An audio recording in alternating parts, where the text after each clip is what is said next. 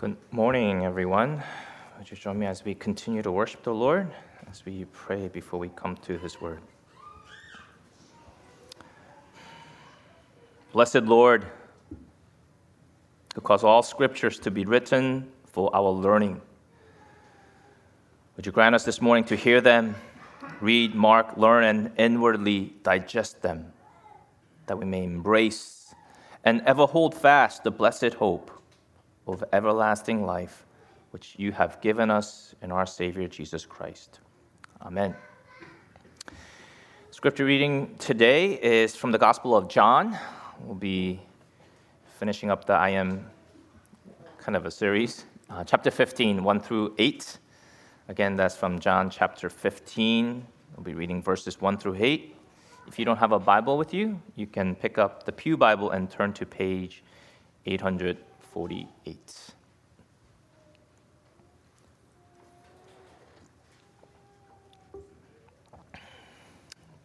Please stand for the reading of God's Word.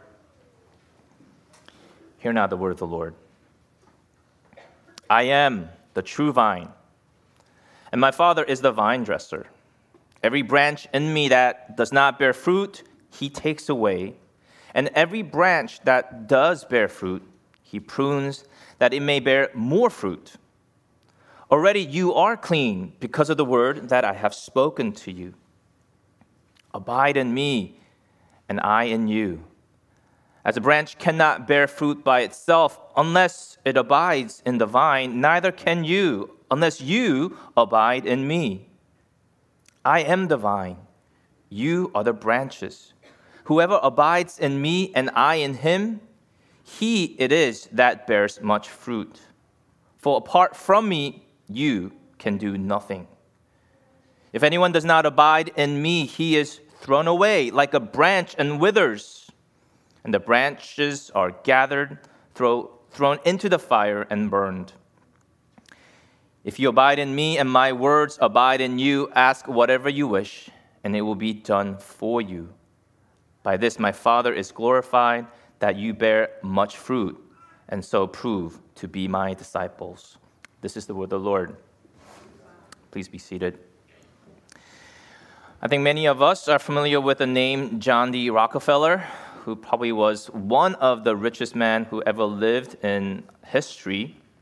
And when he died, his son Junior inherited the vast majority of his money.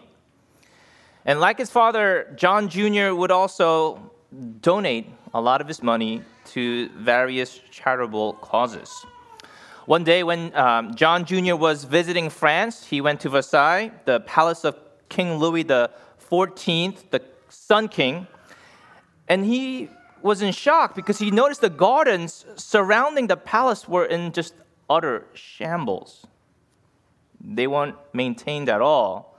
So he called the French government because he could, and he offered to donate money to restore this garden. And after the donation, the gardens were restored and became beautiful again. I think some, if not many of us, have visited beautiful gardens, and maybe some of us have visited Versailles or somewhere a little more local in Pennsylvania, maybe Longwood Garden of sort, where you saw the plants and its beauty, perfectly patterned, not a bush out of place, and just mesmerized by the beauty of this work. Whoever was in charge, and you admire the gardener, at least the main gardener, who envisioned this, and the team that worked to make this come into fruition, working hard, vigilantly to keep it. So it is in the Christian life. When our fruit shines forth, the good works, the fruit that we bear by the power of God, ascribes glory to the gardener who did the work of pruning and bearing fruit. Question this morning I want to ask us is, how are the fruits in your life bringing glory to God? How are the fruits in your life bringing glory to God? I think all of us, deep down, we desire to be fruitful. We want to live an abundant life. There's something natural in all of us that seeks to be fruitful. And in this final I am statement, Jesus tells us that there's only one way. There's only one true way to truly find fruitful life unto the Lord. Now, today's passage is in the context after Jesus washed the disciples' feet and announced his departure in chapter 13. And in chapter 14, he charged them, comforted them to trust him as the way, the truth, and the life. And in chapter 15 here, he's calling his disciples to abide in him. Now, he's actually only speaking to the 11 because Judas, the betrayer, had left him and the disciples to sell him out. And right at the end of chapter 14, Jesus says these words, "Rise, let us go from here." So I think it seems logical to assume that Jesus left the upper room at this point and began his journey across the city of Jerusalem, leading ultimately to the Garden of Gethsemane, where he and the disciples would pray. This is the last of the great I am sayings, last of the 7 sayings. And Jesus spoke these words, ego eimi, I am, alluding to the great name of God in the Old Testament of Exodus 3. He's claiming divinity here, that he's the only God. What's unique about this last I am statement, though, is while all the prior 6 I ams kind of stood by itself, there's an additional assertion. Jesus said, I am the true vine, but in addition to that, he says, my Father is the vine dresser or the gardener. Yes, the Son's role is central. However, the Father is not in a mere background. He is doing the work of trimming, pruning the branches so that you will see greater fruits. Now, the passage started with, I am the true vine, and it suggests this contrast of false or corrupt vines. Jesus used these words of true this, true that, and you can wonder what vine could Jesus be referring to? If he's a true vine, what kind of false or corrupt vines is he contrasting himself with? Well, the vine in the Old Testament was the symbol of Israel. Old Testament Israel was portrayed as God's choice vine or God's vineyard. But unfortunately, whenever this kind of a historic Israel was referred to with this figure as God's vine, it wasn't in a positive light. It was to point out the vine's failure to produce fruit. And with that came the emphasis on the upcoming threat of God's judgment because of the lack of fruit.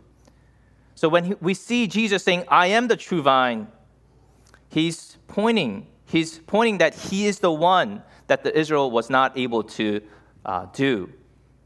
He's the one that Israel pointed to that would ultimately bring forth abundant fruit that it could not bring. Psalm 80. In Psalm 80, Israel is weeping because of God's judgment upon them. They wanted restoration, but Israel is the vine brought out of Egypt, planted in a clearing, and as a result of their sin, Israel is plundered and ravished. And verse 7 and 8 reads, Restore us, O God of hosts. Let your face shine that we may be saved. You brought a vine out of Egypt. You drove out the nations and planted it. And skipping to verse 14, Turn again, O God of hosts. Look down from heaven and see. Have regard for this vine, the stock that your right hand planted, and for the son whom you made strong for yourself. They have burned it with fire. They have cut it down. May they perish at the rebuke of your face.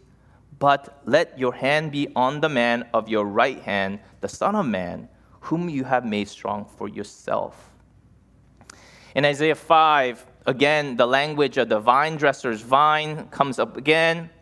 And instead of producing good fruit, guess what? They have wild, worthless grapes that are not useful for anything. So all the pruning was wasted, and now any sort of hedges that were put around will be removed and it will be abandoned. Jesus is fully aware of the significance of vine and Israel when he says the final I am the true vine, and my Father is the vine dresser. In today's sermon, I want to just kind of look at three parts: the true vine, Jesus himself, the vine dresser, the Father, and the branches, the two different kind of branches. First, the true vine. Again, in referring to himself and identifying himself as the true Israel, that now people of God no longer need this kind of a genealogical descendancy from Abraham, but a true, vital connection to Christ himself. That as long as you are truly, vitally connected to the vine, you will bear fruit. But not only is Jesus the true Israel, but he is also the true Adam. After all, God did say to Adam in the garden, be fruitful. So if we want abundant life, fruitful life, we can only find in Christ, for he alone is the true vine. Israel, yes, was God's vine, but it was empty. It was fruitless. Jesus is saying, he is a source of all blessing, all life. He is a true vine, as he is the true light, as he is the true bread.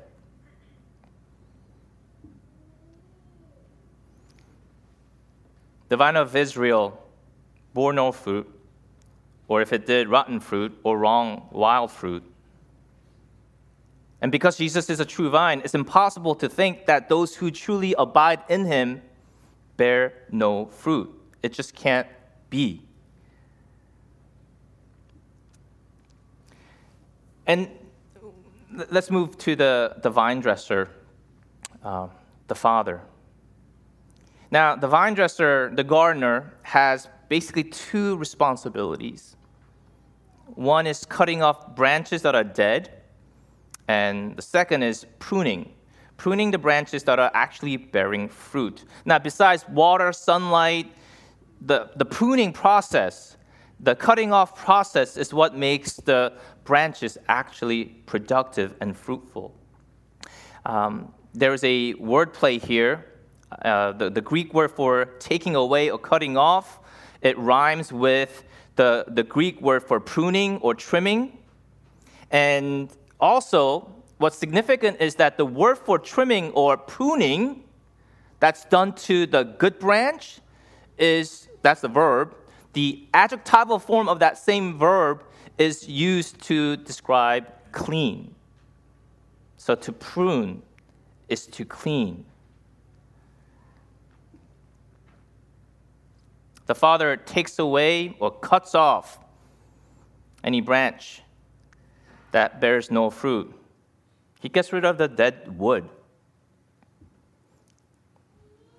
so that the branch that's actually bearing fruit will have more resources, more room to actually bear more fruit.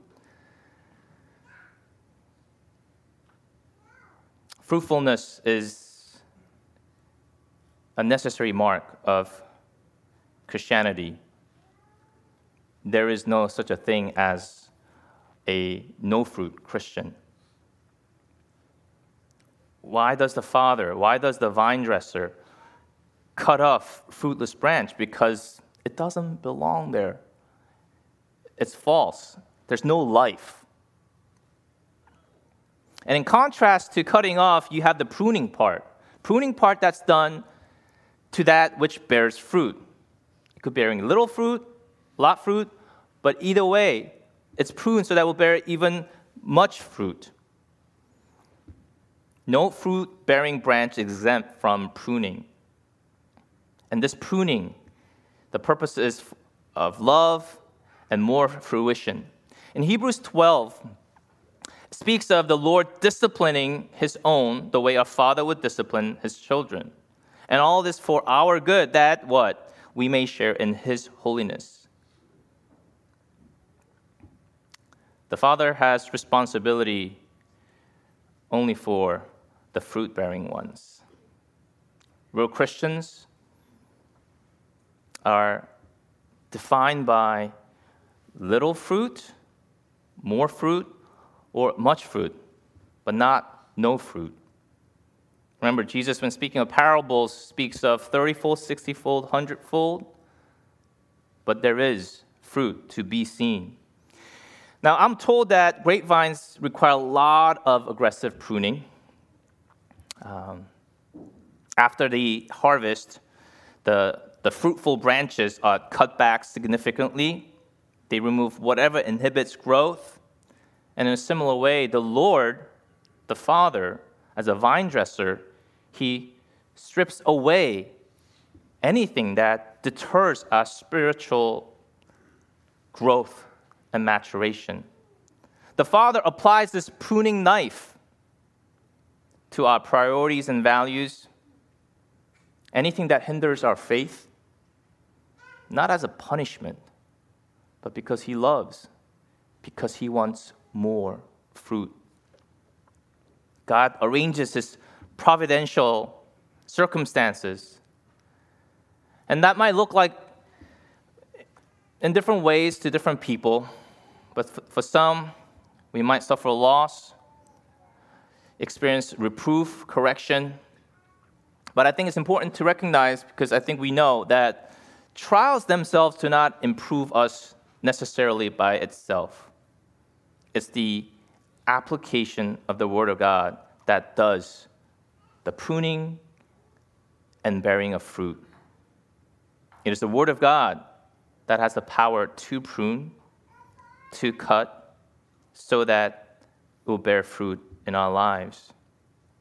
We've seen people who suffer trials and suffering that don't turn to God's Word and wander away.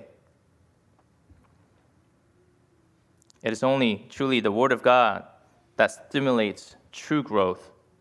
It is the Word that cleanses us, that chastens us. David asked this question, how can a young man keep his way pure? And in the famous Psalm 119, he responds by saying, by living according to your word. Jesus says to his disciples in this chapter, you are already clean, you are already pruned, you are already cleansed because of the word I have spoken to you. There's nothing else that can cleanse us but the Word of God that we come before. Scripture is the agent of our spiritual change and growth. Hebrews 4:12 reads, for the Word of God is what? Living and active. It is sharper than any two-edged sword, piercing to the division of soul and the spirit, of joints and of marrow, and discerning the thoughts and intentions of the heart. We have to come to God's Word, expecting the pruning knife of a loving Father, the vine dresser, like a surgeon would. Yes, we all long for comforting words at times when we're discouraged. And God offers comforting words, uplifting words that speaks to our hearts. However, we must also seek the truth that will cut away our sin, that the kind of teachings that challenges us to examine our hearts so that we can actually grow in holiness as we continually pray every Saturday morning. Some 10 years ago, in a span of like 2+ years, I was rear-ended by 2 different people. And with those accidents, my neck or my back would trigger, especially during winter. And when they trigger, I would go see an acupuncturist once or twice. And maybe for a couple of days, I would suffer. I wouldn't be able to move my neck, or I wouldn't be able to bend my back. But in a couple of days after those treatments, I will be fully back to my normal self, and praise the Lord. However, about a little less than 2 years ago, like every year, it got triggered. I went to see one acupuncturist, the one that I usually see. He closed his shop, so I had to find someone else.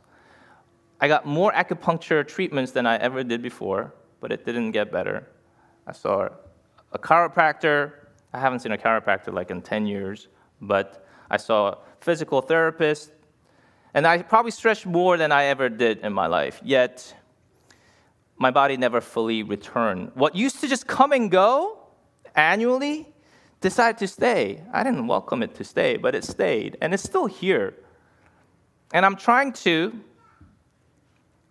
learn what God might be trying to teach me, what He's trying to cleanse me from. And I can't help but find myself coming back to God's Word as Apostle Paul. When he cried out, "Remove this from me, my grace is sufficient for you." And for the past little less than 2 years, those are the words that I've been pruned with. Paul, is God's grace enough for you without getting what you've been asking for? Without the healing, is God's grace enough? Can you be satisfied and rest in that? And that's what he's pruning me to trust. When we look at the branches, the third part, the true vine, we see the Father as the vine dresser. We come to the branches. You have the dead and the fruit-bearing kind. The dead branches, like itself, the name, you have no fruit. These are actually the non-Christians. They profess to know, but they're like the tares. They outwardly and visibly attach themselves to Jesus, but there's no real relationship to Him, with Him. And as verse 6 says, these are the withered, right, the dead, and they're gathered, and they're cast into fire and burned.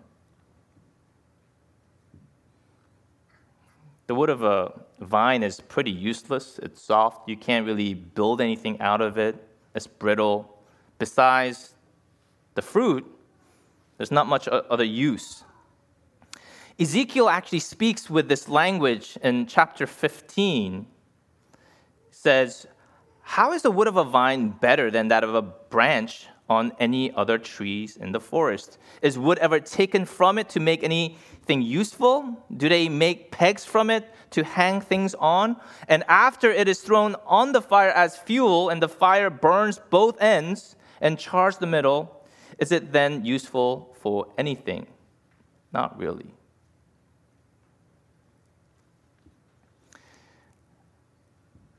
In previous chapter 13 of the Gospel of John, Jesus is washing the feet of his disciples. He talked about washing them, cleansing them. Same word, cleansing. As pruning, verb form, adjective. And he says, "I have washed you." But in verse 10, he says, "You are clean, but not all, for he knew the one who would betray him. And therefore he said, you are not all clean." You see, both of these branches, the dead and those that bear fruit, they have identity with Christ. But the dead, the non-fruit-bearing branches, they approach Christ, but at most they're plugged in a superficial way, and thus they don't bear fruit. For these, relationship with Christ is merely external, kind of reminiscing of the parable of the sower, the seed that fell on the rock. Remember, heard the word, and it quickly grew, but what happened? Soon withered. And those who hear, when they hear, receive the word with joy, and these have no root, who believe for a while, and in the time of temptation, fall away. Such people may seem to have a relationship with Christ, but not really, because they ultimately fall away. Judas was like that. He was with Christ for many years, but he walked away. And there are those of us here, perhaps, outwardly attached to Christ. You're here. And maybe you're here because of you want fellowship, community with people. Or you want to be religious. Or maybe you want to pacify your wife or your husband or your parents.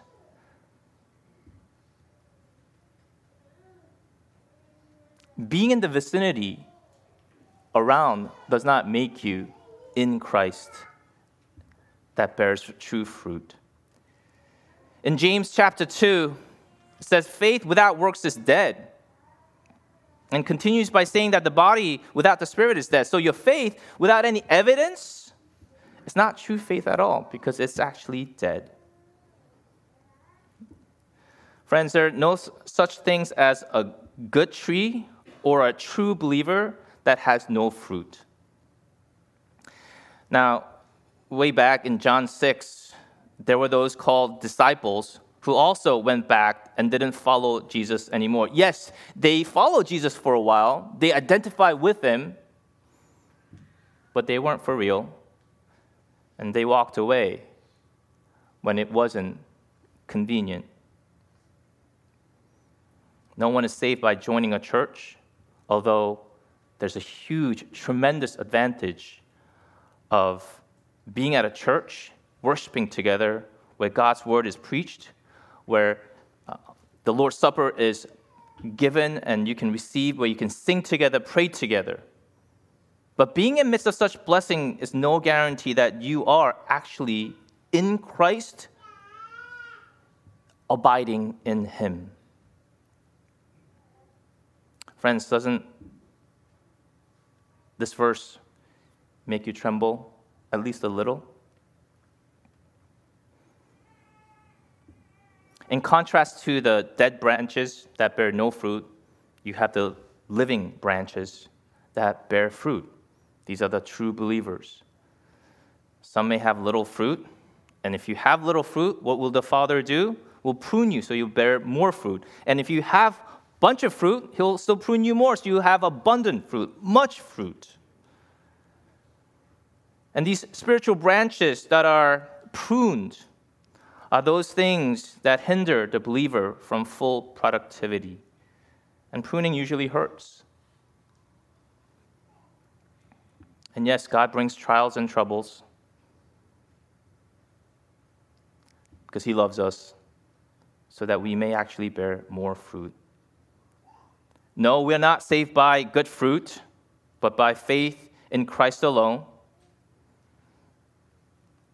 The good fruit, however, is the only proof that our confession, our profession of faith is actually true and truly salvific.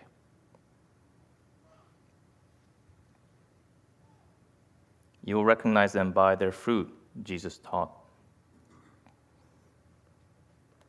J.C. Ryle speaks of abiding this way, as he kind of describes the verb for abide in being part of the vine. He says, to abide in Christ means to keep up a habit of constant, close communion with him, to be always leaning on him, resting on him, pouring out their hearts to him and using him as our fountain of life and strength, as our chief companion and best friend.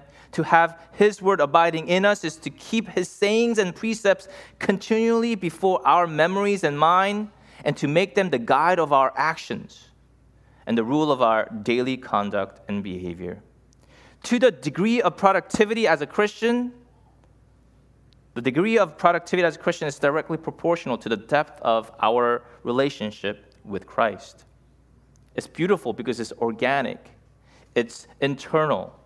And when we are abiding in him, his life and his power infuses us bearing fruit. Jesus wants real disciples, true believers, branches that abide, branches that bear fruit. You know, there are people sometimes that I run into that want to separate the person of Christ. They say they like Christ the person, but they don't like all of his teachings. This is not possible. And Spurgeon speaks of this on this theme. We cannot separate Christ from the Word, For in the first place, he is the word, logos, right? And in the next place, how dare we call him master and Lord and do not the things which he says and reject the truth which he teaches. We must obey his precepts, or he will not accept us as his disciples. Jesus continues in verse 7 as he talks about what it means to abide in his word. If you abide in me and my words abide in you, ask whatever you wish and it will be given to you. What does it mean to abide in the word of Jesus? To have his word dwell in our hearts. And as his words dwell and infuses our hearts, we can ask whatever we wish because it will reflect his desires and his wishes. To abide in him, to rely on him, to keep his words active in our minds, and from there pray unto him. He gives, he answers, and that brings glory to our Father.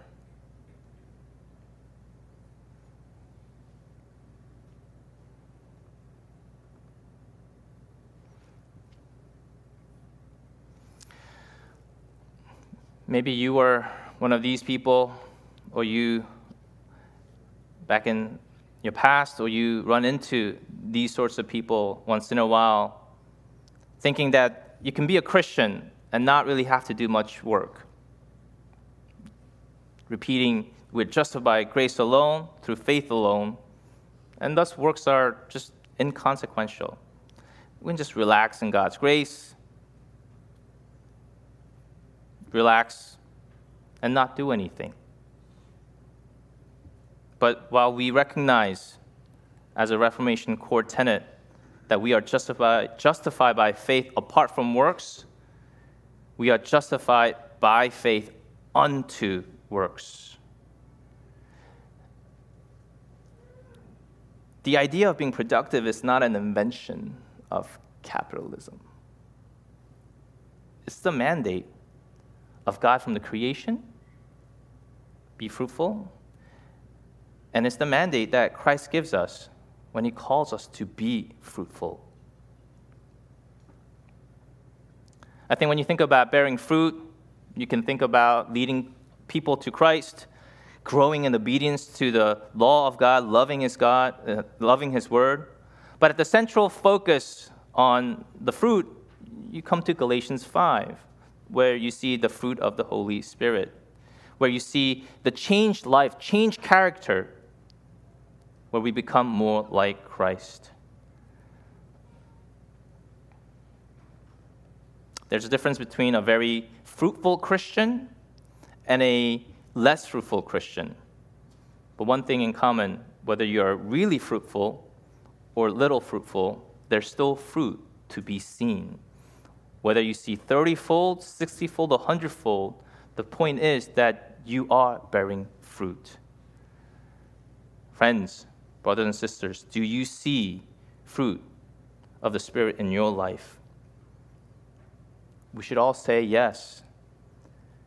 We should see more righteousness, more joy and peace, more growing love for God and his people.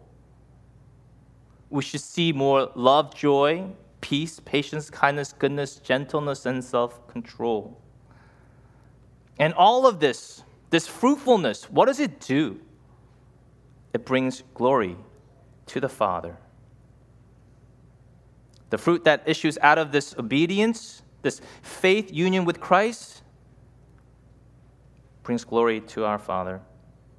God is glorified when we rely on Christ, when we abide in him, when we meditate, dwell on his word, when we pray as his word teaches us to pray, when we love him and love one another. That's Jesus' aim, giving glory to the Father. Brothers and sisters, as you examine your life, do you see fruit? Does your fruit bring glory to God? Westminster Shorter Catechism Long ago, we started with question 1, what is the chief end of man? And it begins by saying the chief end of man is to what? Glorify God and enjoy Him forever. As we look to the great I Am, may we have courage to examine where we are, but most importantly, whether we are abiding in Him, and by abiding in Him, bear fruit for His glory. Let us pray.